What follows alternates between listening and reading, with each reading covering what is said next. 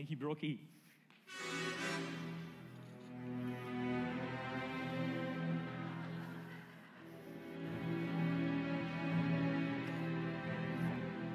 I'd just like to thank Pastor Rick for his sunglasses. You know, you were probably one of the first people lined up to go and watch the movie, were you, Rick? Yes, he wishes.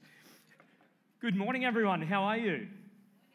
Oh, I'll do it again because I have been looking forward to the Bond movie, but even more importantly, that I can't wait for Top Gun to come out. Are there any of you who actually remember going? Yeah, all four of us. I can actually remember going to that movie. Mum actually let me.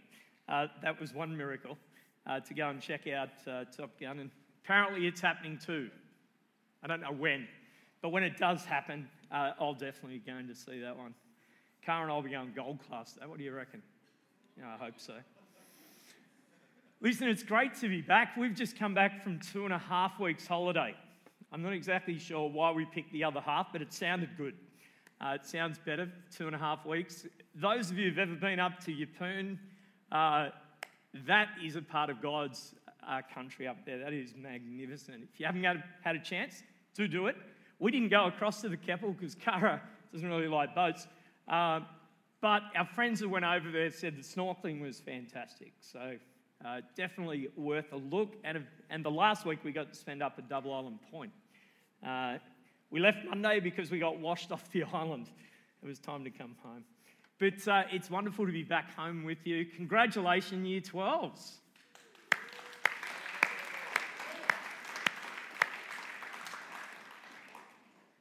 And also, I know that there are some people out there who've just finished, because I could see on Facebook, some people have had their last exams. So if you've just graduated from uni or you just finished at Avondale or wherever you've just finished, congratulations to you guys. But give them a round of applause too.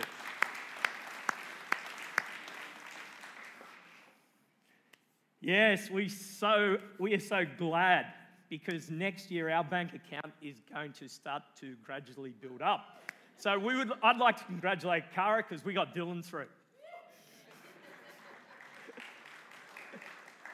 Dylan, don't you fail that last assessment. Just a spider swing. Oh, man. Hey, I want to share a sermon. While you're on holidays, it's probably not a good thing to be actually thinking about what you need to preach. But I was sort of thinking about it because I knew that it was going to be a short turnaround from when we got home to today. And I've been just thinking about my grandfather who passed away like 25 years ago. And he was a handsome devil. I've got a picture of him. If we could throw that up. It's actually a picture of him with my grandmother. Now, look at those ears. Wow, they are good-looking ears. Dad, I don't actually ever remember him with hair. So this photo is quite unique because by age 21, he was completely bald, except that tiny little, 14 hairs that would grow at the back of his neck. And Dad was an incredible man, a very small guy. I'm only 5'11", but I would actually literally tower over him. He was about 5 foot tall. He was one of 10 children, and he was number 9. Now, he's got a younger brother, and him and his younger brother, I'm going to share a little story about them in a moment, but he was, I guess being the youngest, or one of the youngest, he learnt to fend for himself. They didn't have very much, they were very poor, but they just learned to be happy with what was around them. He grew up in Albany, WA, and his dad passed away when he was 4. And at age 4, now, for those of us here today, blended families, sadly, it's part of something that happens in our society today. But could you imagine being a man who would be willing to take on 10 children that weren't your own? Could you imagine that? A gentleman took on Dad, and all of his siblings, of course his mum, and they moved to Kalgoorlie, and that's where my grandfather grew up for most of his life, in Kalgoorlie in WA. He finished school. He was a very, very sporty guy. While he was only 5 foot tall, he jumped over his own height. He was an incredible jumper, very good AFL player, and but by the time he finished school, which was about year 8 or 9, he decided that he wanted to use the thing that he was very good at, and that was his hands. Now, it skips generations, apparently. It skipped me when it comes to being practical. But Dad was incredible. He's the sort of guy, when I was listening to Gus and Joe this morning, their whole life is the way that you are living your life. It's exactly how he lived his life. At age 20, he decided that he needed to do more. So his brother and himself decided to move. Now, for you and I, when it comes to travelling in today's day and age, we can talk about driving 1,000 k's in a day. It's a long drive. I've done it a few times. But 1,000 k's isn't too far. But for some of us, we can also think there's been times when we could travel where I'd go from Brisbane all the way over to perhaps the UK or Europe in one flight, straight across to the middle of the US in one flight. But Dad in 1928, in the heart of the Great Depression, his name's Charles for you, but Dad for me. Charles decided that he wanted to go to Bible college at Avondale College. Now, I pulled out Mr. Google Map just to find out how far that is, because I've never driven to WA. I know it's a long way, but it's 3,997 kilometres. Now, I want to show you a picture of what they used for their voyage. So if we can jump to that next slide. This here is a 1924 motorbike, and it's a rare motorbike because you could actually fit 2 on it. Because most of the motorbikes back then just had a seat, like a push bike seat for your bottom, and then that was it. Whereas this actually had a second seat. Now, Dad being a mechanic, a very, very good mechanic, he decided he got that bike all ready to go and then worked out if they had enough money. My mum, when I was talking to her this week, she said the best way to define the way that Dad grew up is they were as poor as church mice. I'm not exactly sure what that means, but I'm guessing they didn't have too much money to rub together. They were as poor as church mice. They had enough money to cover the cost of the fuel. 3,997 kilometres.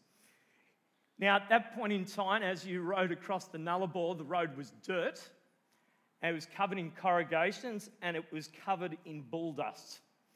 So they rode for just over 6 days, and they were riding between 12 to 14 hours a day. Could you imagine sitting on that thing across the Nullarbor with bull dust and heat, because college had started in February, and they rode the whole way across there, him and his brother, and they had 2 little suitcases about this big. And inside those suitcases, just small little ones, were all of their clothes. And they didn't have enough money during that 3-year period to buy new clothes. The clothes they had that they took with them were the clothes that they had for the 3 years. Now, when they would go to college back in those days, it was a missionary college. When they would actually go to college, you would actually have to wear a suit jacket, a white shirt, a tie, long pants, and nice shoes every morning to worship. You would actually have to wear that. Of course, you'd need to wear it for church and for Friday night vespers and for any other programs that were church-related. My grandfather was so poor, my mum describes it, is that in that day and age, you could actually buy a shirt for someone that didn't have a lot of money. And all it included was the front of the shirt. And it would actually have the collar and around the back, and you'd put your tie on it, but it had no sleeves and it had no back of the shirt. So for the 3 years he wore that shirt, it was by the time he graduated, he was praying that no one would come up and just touch on the material of the shirt, because it was that thin. It would actually tear apart. Eventually they arrive at Avondale College on that thing to study for the next 3.5 years to become missionaries. After the 3 years, you were meant to be married. Now, dating was intriguing back in those days. I would love some of you guys, all of you guys over here, this is a good thing for you. Dating was boys this side, girls that side. If a boy looked at a girl, you're expelled. If a girl looked at a boy, she's probably warned, because boys were the trouble. No, but but seriously, that was how it was. But apparently through this impossibility of meeting anyone, you were still meant to get married. So Dad was smart. Charles was smart. He actually became mates with my grandmother's brother. And the brother and sister could meet once a week at Bethel Hall at college. And he would actually exchange notes to her and she would exchange notes. After 1 year, she went down to Sydney Adventist Hospital and to do her nursing. Now, this is stage 2 because a man on a mission and he's going to find a woman, a wife. Now, this is about to get interesting for you guys. Let's have a look at this next slide. Yeah, he did get married, that's true. So one of a push bike. There it is. This here is a 1920s push bike, 1 speed. My grandfather owned and modified this push bike, and he would actually, to go down and see her, there was no trains. Couldn't afford a car, motorbike was stuffed. He would actually ride his push bike from Avondale College to Sydney Adventist Hospital, Wahroonga, to go and visit her. Now, at that point in time, there was not what is considered now the M1 or the freeway, the F1, whatever it's called, and Wahroonga. Back in the day, my mother remembers it would take her 3 hours to drive down to Sydney from Cooranbong. But that was when the road was tar. Dad in 1930-31, as he rode this push bike down to Wahroonga, would actually have to ride that push bike on the dirt road. And it would take him between 6 to 7 hours to get down there. The road was so bad, there were sections he was worried that the tyres would blow out, so he'd actually carry his bike. Now, men, this is what you need to do for your women. You need to be like Charles Tucker. And he would carry his bike, get down there and spend an hour with her. That was all he was allowed. Then he would turn around and go back home in the dark. Now, apparently, as he tired, and it is tiring chasing women, as he tired, he would sleep on the edge of the freeway, or at that stage it was a single lane dirt road. And then he would wake up in the middle of the night and go down. To define how poor he was, and I grew up around Cooranbong and I know about the mosquitoes, and Avondale, it's sort of built around a mozzie area. My grandfather grew up in Kalgoorlie where there were less mosquitoes, and he could not get any sleep with all the mozzies. And he wrote home to his mum and said, "Mum, the mosquitoes are keeping me up. Could you send me some material to put over me to cover me from the mozzies?" And all she could afford, Mum remembers it and reflects on it, is a 1 metre by 1 metre section of mosquito cloth. And he would put it over his head and at least cover his face and the top part of his body. And for the next 2.5 years, that's what he used to keep the mozzies off him. Man on a mission. My grandfather, and we saw the wedding photo, we might just flick back to eventually a missionary in Vanuatu. It was then called the New Hebrides. My grandfather, whilst he went to study about the Bible, he was a man of his hands. He was incredibly inventive, and it was these things that God would actually use. Because I believe that God has given us all different gifts. Some of you right here as Year 12, as you have just finished and everyone's telling you should be doing this and doing that. But you know what? For some of you, you are going to use these. And great congratulations on your apprenticeship, mate. Very happy to hear that because you're like Dad. Use your hands. Congratulations. And the reality is, God gave Dad an incredible gift. For the first 12 months, he would be a missionary, and he looked after the mission boat fleet in Vanuatu. Beautiful island of Auri. I was lucky enough to visit it in Year 11 when I was at school, and it is picture perfect. It is whatever you could imagine paradise to look like, that is what Auri is. So while Dad worked there in charge of as the chief mechanic of all the boats, it was a beautiful place. After 12 months, he came back and married my grandmother, and they moved back, and for the next several years, they would be missionaries in Auri, Being the nurse, she worked at the hospital in Owrie, and my grandfather, of course, looked after the boats. My grandfather had a really crazy sense of humour. And I think when you're on a mission for God, you don't leave your sense of humour at the door. God actually gave you the personality to use it for him.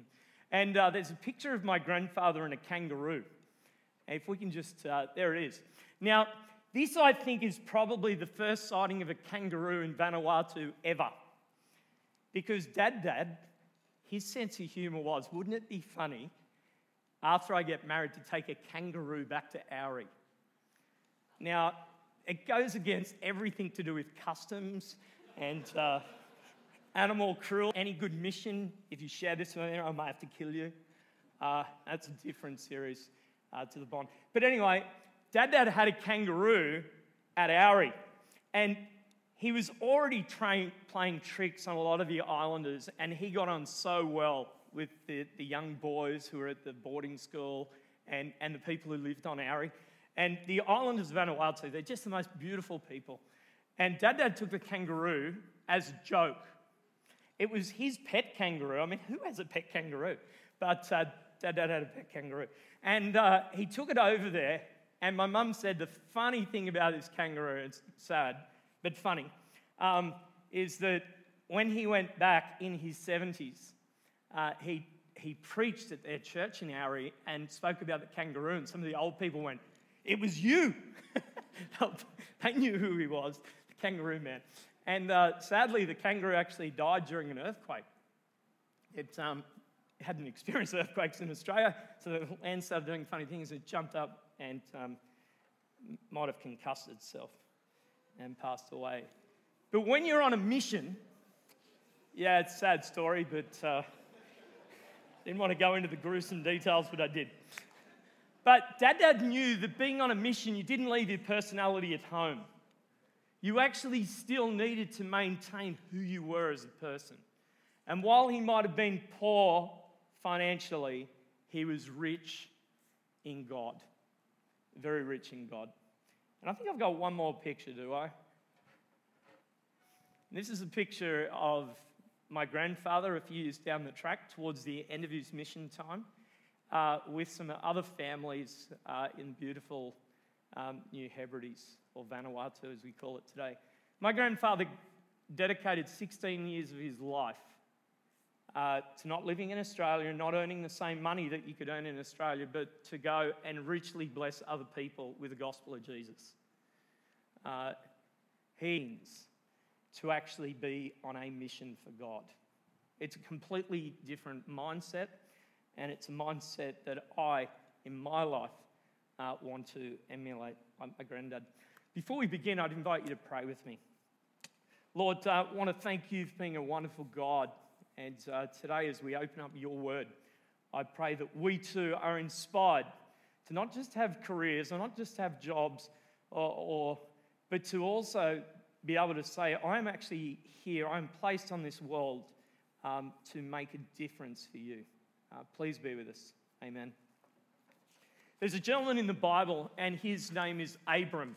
Some of you will think Abram, I'm not sure of that gentleman, but you will know him by his name that God dedicated to him down the track as Abraham, the father of the Israelite nation.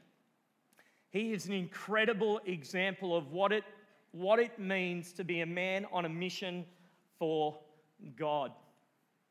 Today we're going to look at 4 different phases of his life. And like all of us can have different stages and different parts of our life that we can reflect back on. But for him, the first stage I want to look at is his call. Because there are many of us who go and do, but there are some who are called. And it doesn't matter what job or what career that you have, if you are open to the calling of God, God will direct and use you in incredible, incredible ways. In Genesis 12, if you've got your phones, I actually haven't put up the text today because I thought you're welcome to open your phones or your Bible to Genesis 12. We actually pick up the story of Abram or Abraham, and it's an incredible story of a man who decides to leave everything back at home. Now, The reason I decided to preach on Abraham is because it reminded me a lot of my granddad, Dad, Charles Tucker. In verse 1, the Lord had said to Abram, your father's family, and go to the land that I will show you. I will make you into a great nation, I will bless you, and I will make you famous, and you will be a blessing to others. I will bless those who bless you, and I will curse those who treat you with contempt. All the families of the earth will be blessed through you. The next part of the story is incredible because you would think that this is a conversation between a man of God and God. And at any point in life, when God actually comes along and taps you on the shoulder, you can make a choice. You can make a choice to go, yeah, not me, not yet. I don't really write big lists, but Kara could write a list for me. I've got like 1,000 reasons why, bad timing, for whatever, I can't do it.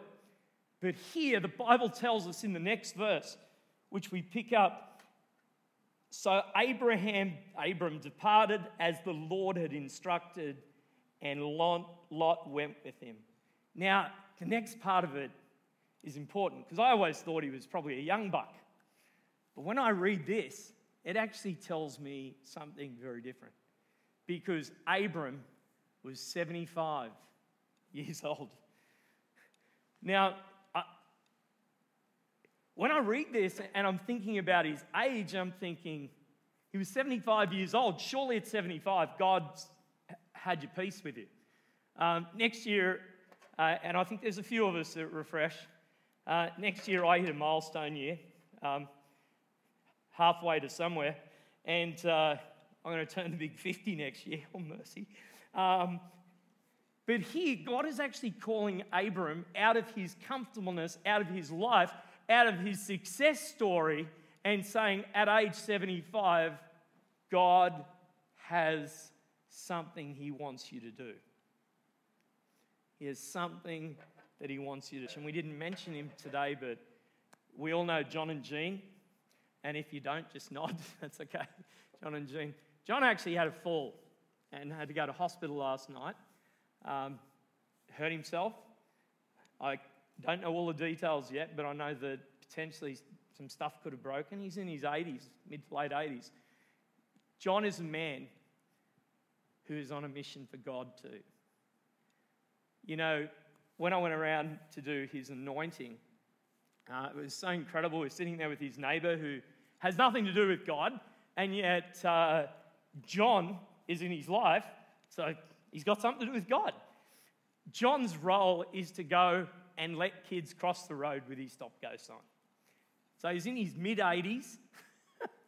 I'm glad his eyesight and hearing is good. And he's there with his stop-go sign. 20 years ago, when he'd retired, and he was still doing that, a young girl would walk past with her violin case, and every day would say, "You practicing hard, sweetie?" Yep. Now, that young girl is a concert violinist. Our job doesn't end. Our mission doesn't end as we start to click over the years. Our mission does not end.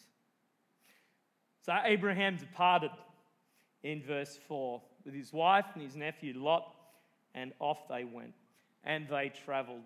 I'm not going to say Abraham always made the best choices.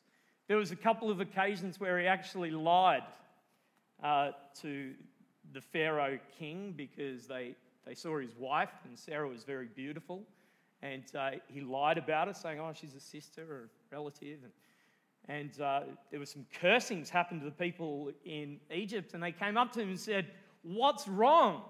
And Abraham had to confess and say, "It's actually my wife." They said, "Why did you not just tell us the truth?" So they needed to leave Egypt. When they actually came to the promised land, you know, the next part of the next phase of his life, and this is the truth of all of us, is that we are going to have times when we need growth phases in our life with God. And it was so with our friend Abram. Because in Genesis 13, we pick up in verse 2, Abraham became very wealthy in Egypt, with livestock, silver and gold. In verse 5 of chapter 13, Abraham and Lot needed to separate. So they came to this countryside and they were up in the mountain area, and while there was some good land for the cattle, it was harder country to look after the cattle and the sheep and the goats. And then there were these beautiful pastures down near Sodom and Gomorrah, and God continued to bless Lot and his family, and they multiplied in richness and wealth. And Abram was a smart man, and he said to his nephew, "It's time for us to separate. We cannot look after our current livestock and the land where we're living."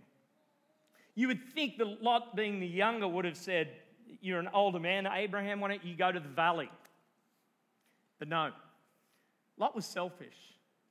And Lot actually says to his uncle, "The country down near Sodom and Gomorrah is very similar to down in Egypt.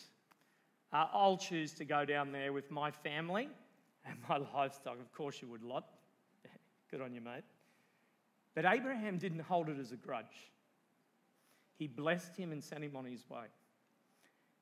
And then Abraham continues to look after his flock up in the countryside. Well, we know that there would come a time for Lot where he would need to make a decision for God. Now, in the areas where Lot decided to live were lots of little kingdoms. Now, for each one of us here today, when we talk about a nation, we usually talk prime minister or a president that looks after it. Back in those days, if you had a city and a tiny little area around you, you could become the king of that small city. And at that point in time, there was some internal feuding going on, and there were 5 kings over here and there were 4 kings over there, and they built some alliances and decided to have a war against each other. But the kings of Sodom and Gomorrah, where Lot lived, picked the wrong side, and they lost the battle. And unfortunately for Lot and his livestock and his family, they got in the middle of this battle. And in the middle of this battle, they get taken hostage. But one of Lot's family is able to escape. And he runs and he finds Abraham. And he comes to him and he says, "Our master Lot, he's been taken into captivity. We've lost our livestock, we've lost our wealth.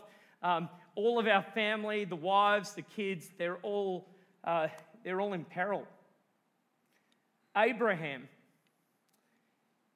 this gives you an idea of how big his family was becoming. Abraham grabs 318 young fighting men that were from his family. Yeah, this is a serious family. 318 fighting men. Now, for some of us older guys, we could be the generals. What do you think, Gus? 4-star general. I could be a 3-star general if you like. We could have Mr. Wareham. He could be a 5-star general because he's a bit higher up than us. Mr. Baird was here. He could be the king. And all of you guys over here, they could be our fighting men and women. What do you reckon? They're young, they're fit. Grady, you could look after your row. Boston, I know it's a tough row for you, but you could look after yours. But the reality was they went out, and because they were us within a very, very short period of time, those 5 kings and their armies were all defeated, and Lot and his family and the kings of Sodom and Gomorrah and the other cities, they were all put back into their rightful place. And Abraham demonstrates in his growth.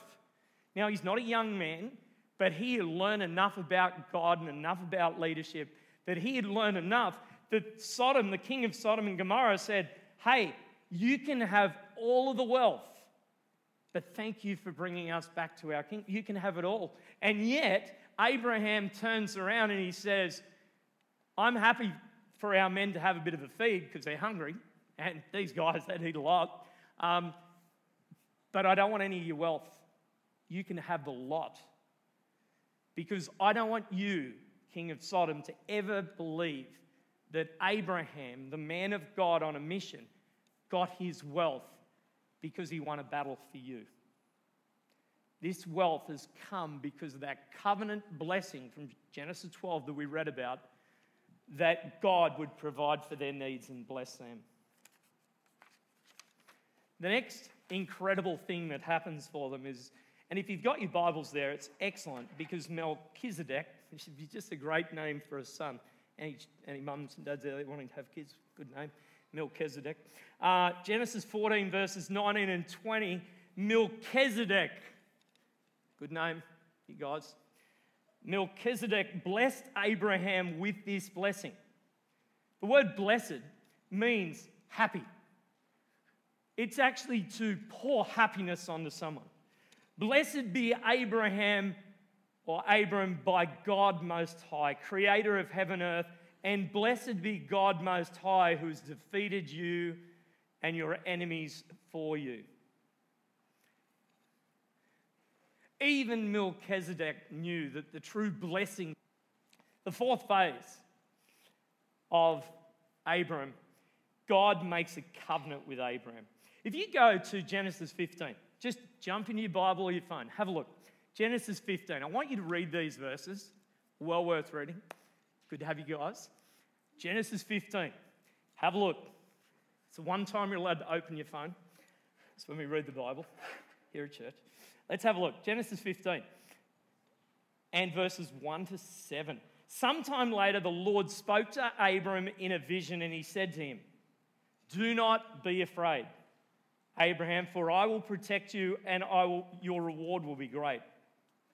But Abram replied, "O sovereign Lord, what good are all these blessings when I don't even have a son? Since you've given me no children, Eliezer of Damascus, a servant in my household, will inherit all my wealth. You've given me no descendants of my own, so one of his servants will be heir." Then the Lord said to him, "No, your servant will not be your heir, for you will have a son of your own who will be your heir." Then the Lord took Abram outside and said to him, "Look up into the sky and count the stars if you can. That's how many descendants you will have." And Abram believed the Lord, and the Lord counted him as a righteous man because of his faith. Then the Lord told him, "I am the Lord who brought you out of Ur of the Chaldeans to give you this land as your possession." Now, for 15 years, Abraham has been wandering around looking at his countryside. For 15 years. He's now 90. Sorry, I need to actually work on my maths. It was never a strength. Sorry, Dave. Never a strength. Nearly 25 years. Sorry, 10 more. And his wife was nearing 90. And in Genesis chapter 22, we pick up this fact that Abraham has been promised the descendants will be like the stars of the sky, and yet, still no baby, still no heir. It's almost dangerous, I think. He almost laughs. Perhaps he sort of laughed, but in a way that was just a bit of hurt as well. You promised this to me, Lord, and my wife is an old woman, dangerous thing to say. She's nearly 90. 90's young, I'm thinking. But he's nearly 100. And God says to him, with God, anything is possible. His 100th year, Sarah's 90th, she gives birth to a son. 15 or 20 years later, God comes to him again and asks him to do what I would suggest would be the hardest thing in the world for any parent to do. It's not found in Scripture on many occasions, but in this occasion, in Genesis 22, God comes to Abraham and he said, "I want you to take your son, the promised son, the one that you thought was impossible, Abraham. I want you to take him, and I want you to take him to a special mountain. And when you get to that special mountain, I want you to take timber, and I want you to bring your knife, and I want you to take him to the top of that mountain. And when you get to the top of that mountain, I want you to prepare the ground. I want you to get all the sticks, and I want you then to sacrifice your son on that altar." And Abraham must have been thinking to himself, "Why, Lord?" And as they're climbing up that mountain, his son turns to him and he says, "Dad, we've got the timber, we've got the knife, we've got everything prepared. What about the sacrifice?" And Abraham has to stop and have a conversation with his son and say, "I don't know why, son, but the Lord has asked me to bring you as that sacrifice." As he is on that sacrifice, the son is prepared to give his own life. Many theologians, people who study it, pastors have preached on this. They believe that what God was asking him to do was to demonstrate the type of love that the Almighty God would one day have to show for the Son of God, Jesus Christ, dying on the cross. Abraham, the father of all the nations, he'd be the father of Jesus way, way, way down the track. He was asked to do the same thing of his son. The difference for Abraham is that God was watching, and God never wanted him to sacrifice his son, but God was teaching him the incredible sacrifice that he one day would have to make in the future for his son, Jesus. And as Abraham laid his son on the altar, God Almighty speaks to him. The Bible tells us, if you've got your Bibles, in verse 9 of Genesis 22, when they reached the place God had told him about, Abraham built an altar there and arranged the wood in it. He bound his son Isaac, laid him on the altar on top of the wood. Then he reached out his hand and took the knife to slay his son. But the angel of the Lord called out to him from heaven, "Abraham, Abraham." "Here I am," he replied. "Do not lay a hand on the boy," he said. "Do not do anything to him. Now I know that you fear God because you've not withheld from me your son, your only son." The angel of the Lord, in verse 15, called to him for a second time and said, "I swear by myself, declares the Lord, that because you have done this and you've not withheld your son, your only son, I will bless you and make your descendants again as numerous as the stars of the sky, the sand of the seashore. Your descendants will take possession of the cities of their enemies, and through your offsprings all nations on earth will be blessed because you obeyed me." I want to tell you, friends, that Abram or Abraham is an absolute biblical demonstration of what it means to do or could be doing or are doing. But I want to tell you, when you filter your life with what God can do for you as well, your life will be so much richer, and the blessings that you can give the society which we live in can be so much greater. There's a picture. This boat here was the dedication of a boat called the Melanesia. My grandfather used to look after that boat. That boat there was actually sunk by the Japanese in World War II, just off Fiji, actually. And they actually brought the boat back up and they restored it, did their thing. That was in 1917. My grandfather didn't look after that boat until the early 1930s. That boat there actually saved my grandfather's life. For him and 5 missionaries, they were the last white people to actually leave Vanuatu and the Solomons as the Japanese were just about to invade through Vanuatu and the Solomons. That boat brought them back to Australia, to Bundaberg. That boat there nearly got blown up just in Moreton Bay over here because silly missionaries, my grandfather in charge, actually sailed it out into Moreton Bay without any knowledge that it was full of water mines. And they got into a little bit of trouble with the Australian Army, but they were allowed to continue down to Sydney. But you know what? My grandfather's life demonstrated to me what it's like when a person dedicates themselves 100% to the mission of God. My prayer is for each one of us today, we can be like Charles Tucker. We can be like Abraham. Include God in what that mission is that he has for your life. Thank you, Ben.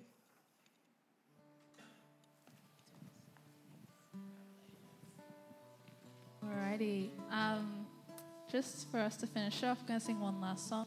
I'm pretty sure all of you know it or have heard at least some of it. So please stand. You are welcome to stand for this last song.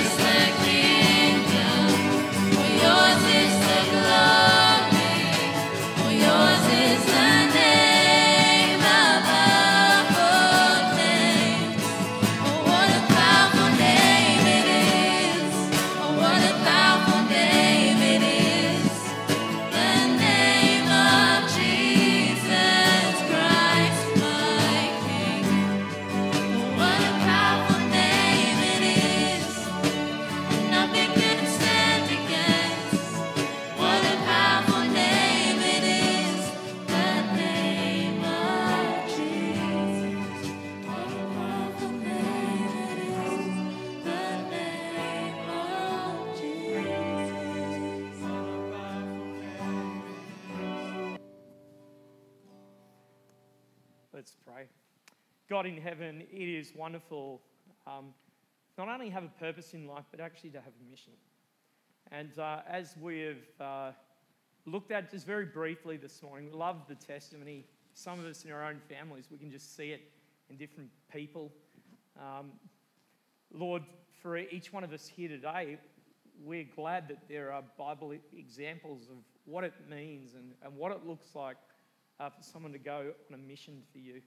And Lord, for a lot of our young people here who are either just finishing school or perhaps at university or or getting close towards the end of school, we definitely pray for them. We pray over their lives, especially our Year 12ers, especially some of our uni guys that have just finished and they're about to embark on careers.